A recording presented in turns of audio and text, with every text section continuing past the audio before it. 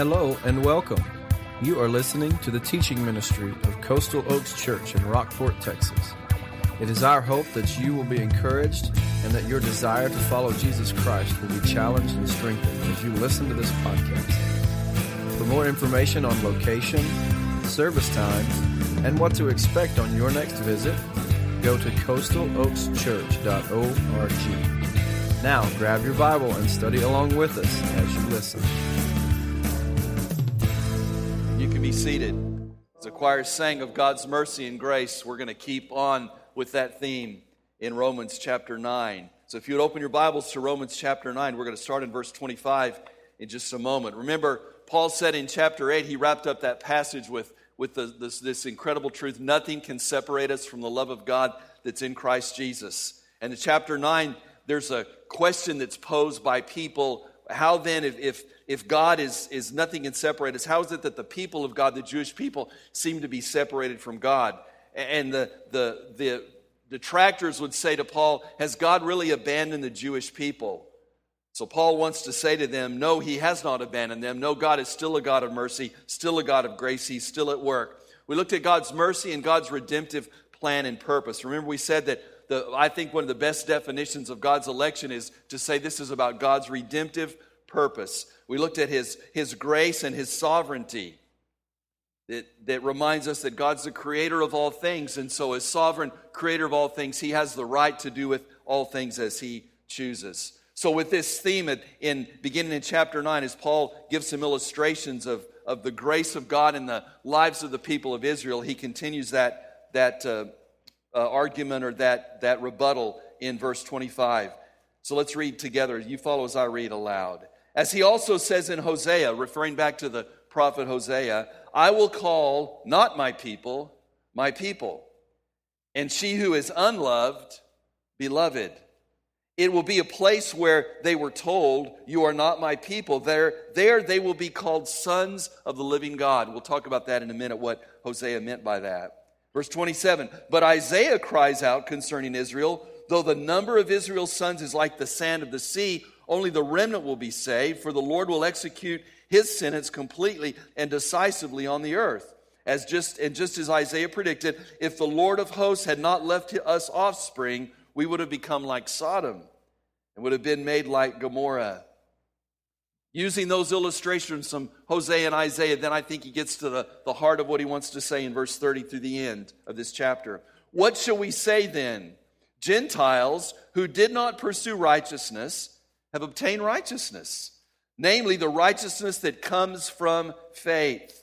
Again, remember that's the theme of Romans. The just, the righteous will live by faith. But Israel, pursuing the law for righteousness, has not achieved the righteousness of the law. What is that? Or why is that? Because they did not pursue it by faith, but as if, that's an important phrase there, but as if it were by works.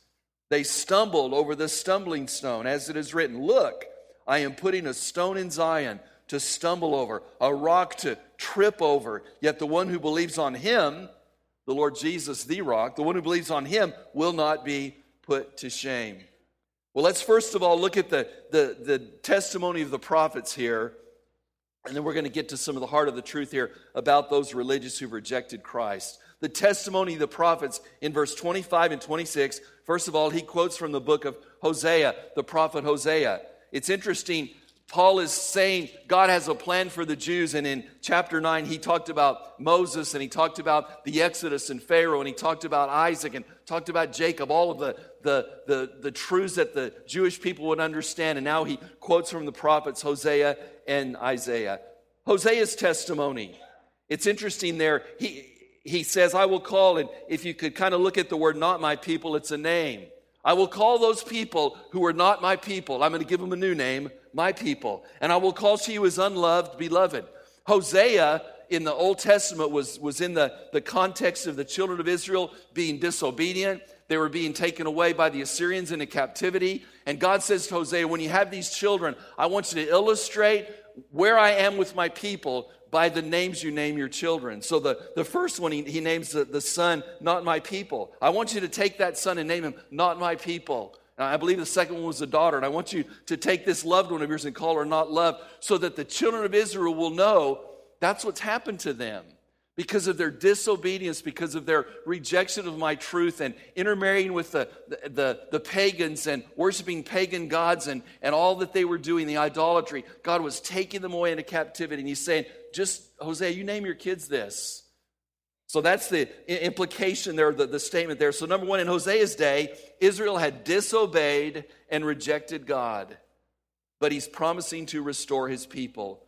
When he says, you are not my people, I'm going to call you my people. Ultimately, here's what I'm going to do with you. They disobeyed, but God promises a restoration. We'll look at that in a moment. So number two, here's what Paul does. He applies this truth to his readers, the readers of the letter to the Romans, and ultimately to us as New Testament believers. He applies this truth to his readers who had accepted the gospel to become his people. See, the children of Israel were the original chosen people of God. They rejected him. So then he says, now I'm going to make those who were pagans, who were Gentiles, I'm going to make them my people. I'm going to make them mine. So that's Hosea's testimony. They disobeyed. God promises a restoration.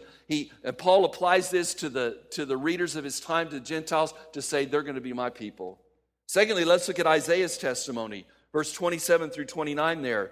But Isaiah cries out, though the number of Israel's sons is like the sand of the sea, only a remnant will be saved. Again, Isaiah, the same context of the children of Israel being taken away into captivity. And Isaiah is prophesying, even though they're going to be taken away, I'm going to bring them back. I'm going to establish them in the land. There's going to be restoration. And that's the initial implication of that. So in Isaiah's day, God promised judgment for disobedience, yet he promised to preserve a remnant. He promised judgment for their disobedience. Isaiah, Hosea, you read the prophets, the main message of the Old Testament prophets to the people of God, the children of Israel, was, if you don't obey God, he's going to take you away. He's going to take you out of the land. And because of their rebellion, the Assyrians came and took the northern kingdom away into captivity. And then they still disobeyed. And some of the prophets came in and said, look what happened to the northern kingdom.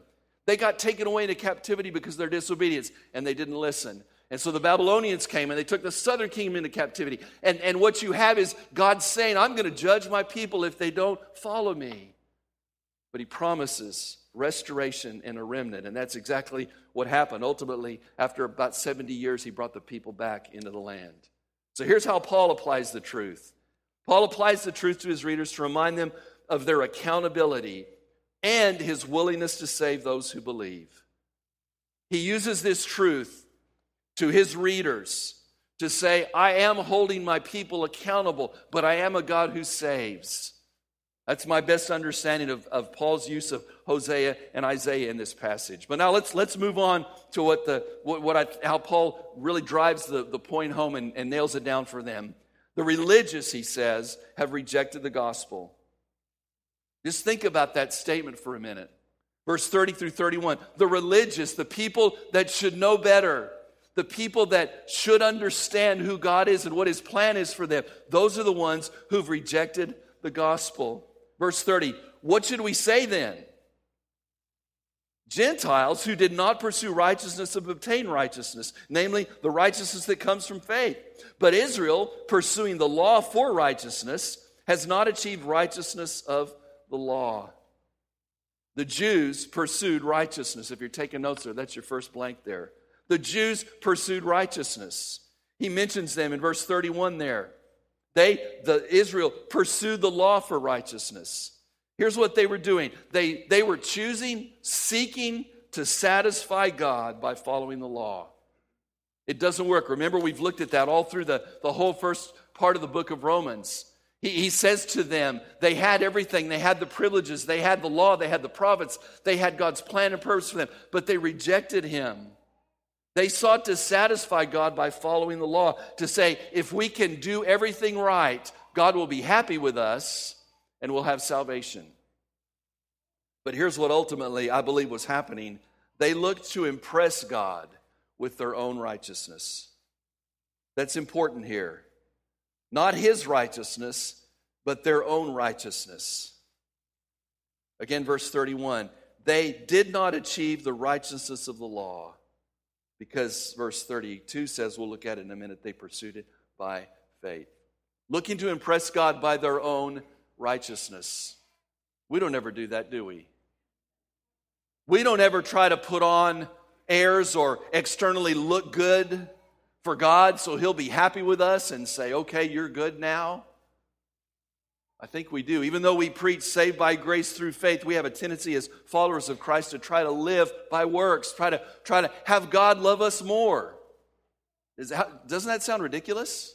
To have God more pleased with me. The Bible says, all my righteousness is what? As filthy rags. So when God looks at me, a believer, when He looks at you who are followers of Christ, He sees the righteousness of Christ. There's no way you can make yourself any better if you're a believer. By the way, if you're an unbeliever, if you've never trusted Christ as Savior, and that unbeliever, that's the word that the Bible uses. If you're without Christ, there's nothing you can do to gain His approval because Christ did it all. You can't impress God with your own righteousness. I was reading about Benjamin Franklin this week, about how he came up with a system. He left us a lot of great sayings, a lot of great inventions.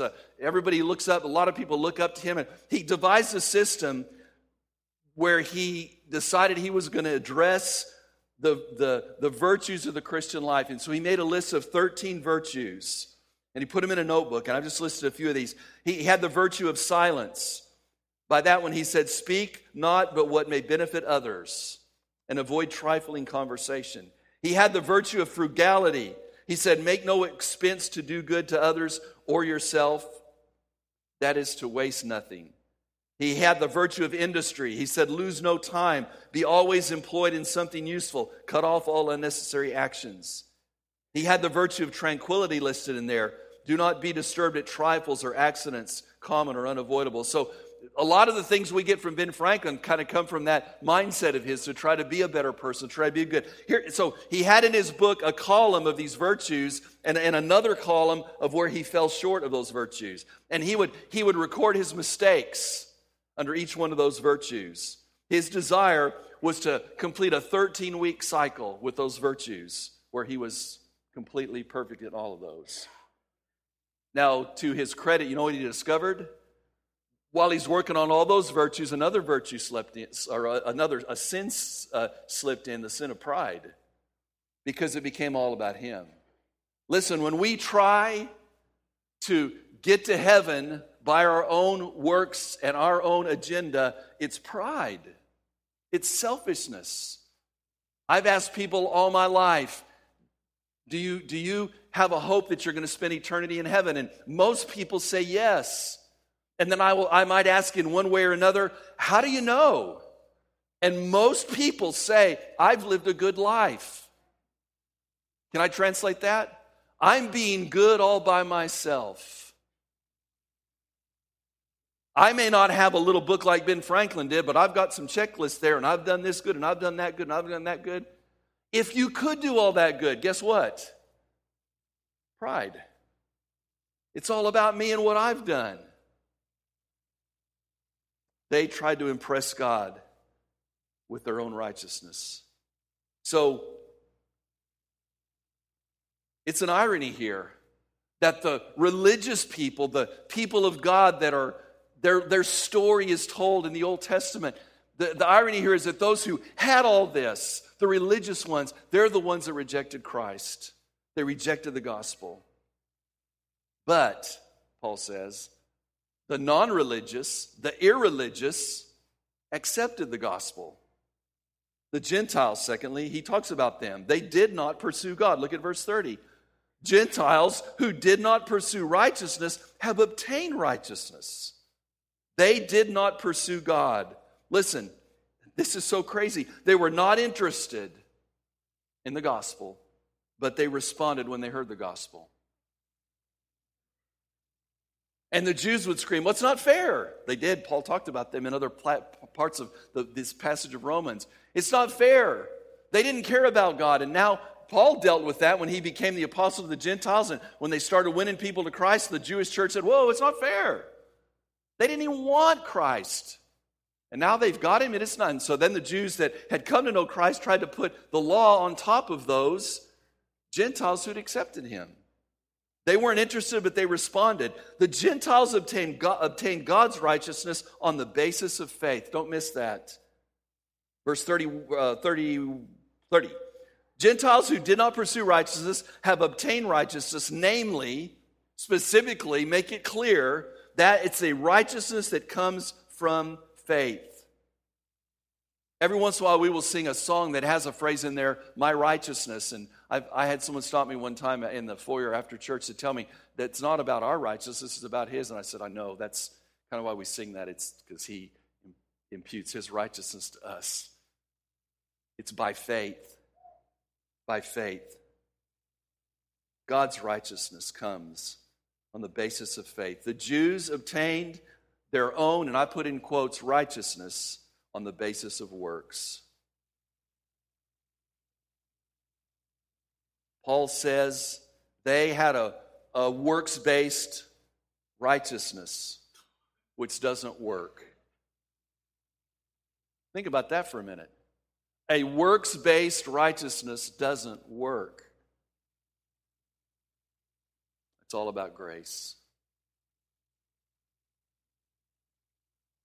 Several statements I read this week that I can't remember who said them. I didn't write it down, so I'm just going to say they're mine. All right. The ones who knew the most about God did not come to know Him. The ones who knew the least about God became the ones who came to know Him personally. The ones who wanted to be righteous ended up dead in their sins. The ones who least wanted to be righteous ended up being holy, blameless. Isn't that powerful?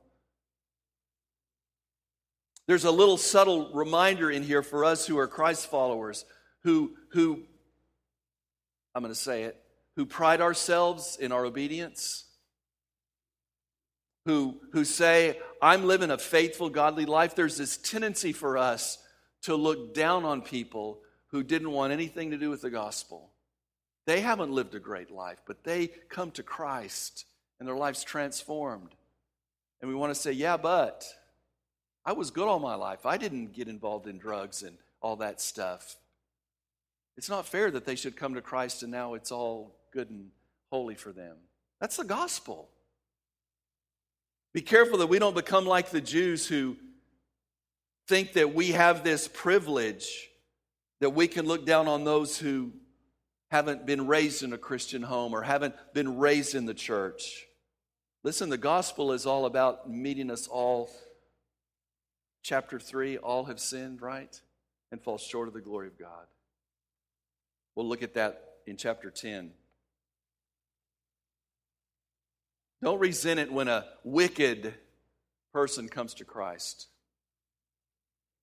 Don't resent it when someone who has lived a life outside of the church comes to know Christ. That's the gospel. We need to celebrate that. It's all about grace. So here's the irony.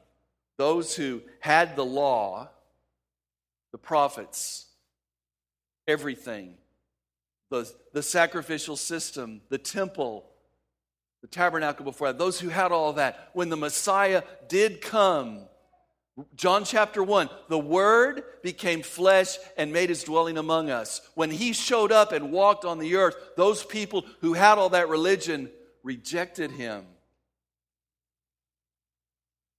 It's a part of God's plan. We'll talk about that in a minute. So let's move on now to verse 32. This cornerstone became a stumbling stone. That cornerstone became a stumbling stone. I want to read verse 32 again, or verse 32. Why is that? Because they did not pursue it by faith, the Jews, but as if it were by works. But they stumbled over the stumbling stone.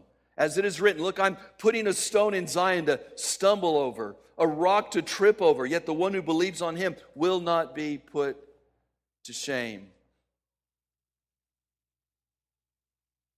Powerful truth there. This stone of stumbling became the rock that our faith is founded on. I've just said it this way. Letter A, if you're taking notes, the Jews missed the Messiah. They missed Him. There have been times in my life where I've been looking for a tool or something, and I will dig through my toolbox or my garage or my workbench or closet, whatever I'm looking for, and then I get so frustrated I can't find it, and I'll ask Kelly, help me find this. And she walks right over to it. There it is. And you know what we say sometimes? If it had been a snake, it would have bit you. Right there. There's your tool. Right there.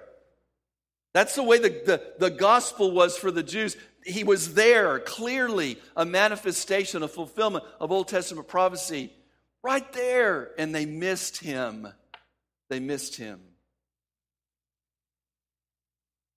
I read a USA Today article a couple of years ago about reports in hospital emergency rooms. In this year, it was 2012.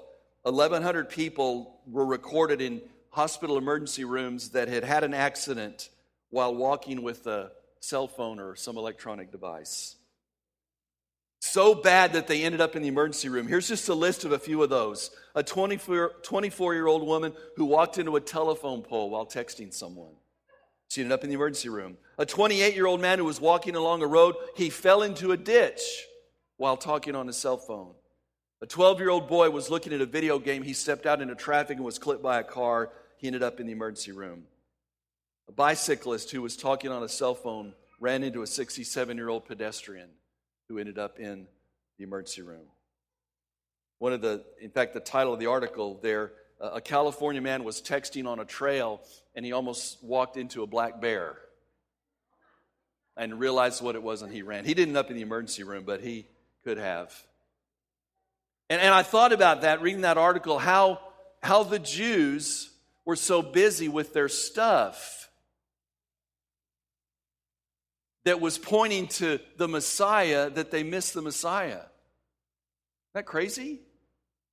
So busy with all the pictures of Christ and the sacrificial law, the system, all that God gave them to point to the Messiah. The Bible says the law was a schoolmaster to teach them, a tutor to bring us to Christ. They were so busy with all the stuff about when he was to come that they missed him. They missed him. Don't miss him. Don't come into this church or any other church and get all excited about the stuff of church. The great music, the great preaching. That's where you say amen. Right there, right there. The great fellowship. The great food. There you go, man. Okay, something is wrong here. And you just come and you just get so enamored with all that stuff of Christianity that you miss Christ. I've had two men tell me over the last 5 or 6, 8 years, you know what? We don't really agree with your theology. We don't agree with the way you do everything, but you got good food here, so we're joining this church. You know, just in jest. I hope. Don't miss the fact that just hanging around Christian people and having all that is going to get you into heaven. The great theologian Keith Green. Going to church doesn't make you a Christian any more than going to McDonald's makes you a hamburger. Just being here doesn't mean you're going to go to heaven. Be careful that you don't get just enamored with the stuff of Christianity, that Jesus is pleading with you. Every time we gather to give your life to Christ, to surrender all, and you miss it because you just like all the stuff. Let me say something, this wasn't planned. To those of us who are Christ followers, be careful that now that you know Christ, you don't get trapped in all the stuff of Christianity, that you miss the mandate, the call of the gospel to be salt and light in this world. Man, it would be easy just to show up here every week and have our holy huddle and get charged up and revived and encouraged, and then just to go out and live our life like it's just about us and all about them.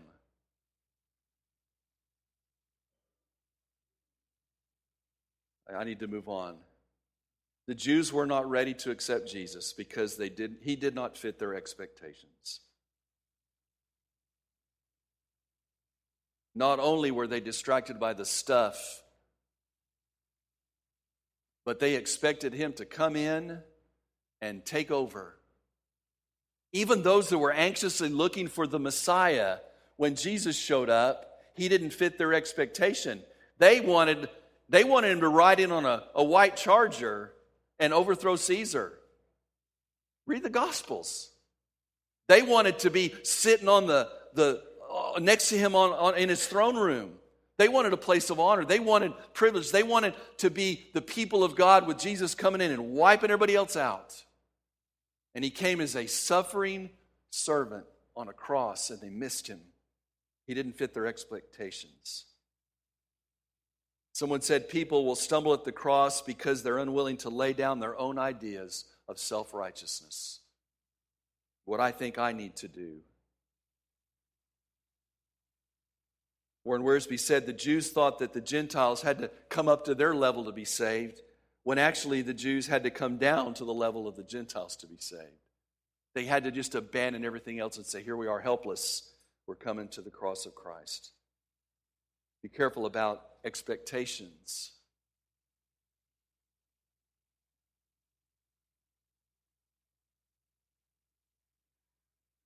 I'm going to move on. Number 4. This is just, I believe, summarizing what we looked at here. The example that Paul has given shows that God is sovereign and man is responsible. That's, I believe, the theme of at least this part of this chapter 9 here.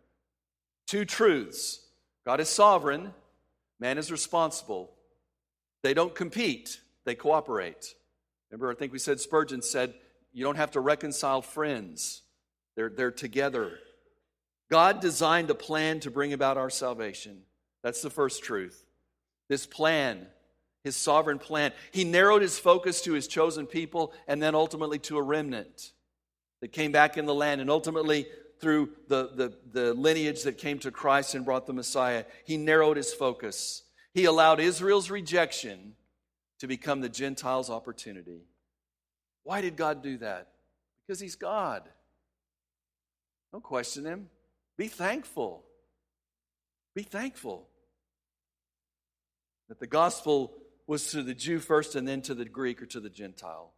That's God's plan, God's purpose. That's his sovereign plan. Well, I love that the choir sang about mercy this morning. There's a story told about Napoleon where a mother came to plead with Napoleon on behalf of her son who was about to be executed. And she asked if Napoleon would issue a pardon for her son. And Napoleon pointed out this was the man's second offense, and justice demanded death. And the mother said, I don't ask for justice, I'm pleading for mercy. Napoleon said, but your son doesn't deserve mercy. And she said, sir, it would not be mercy if he deserved it. Mercy is all I ask. And her son was granted the pardon. We don't deserve mercy. Have you all figured that out?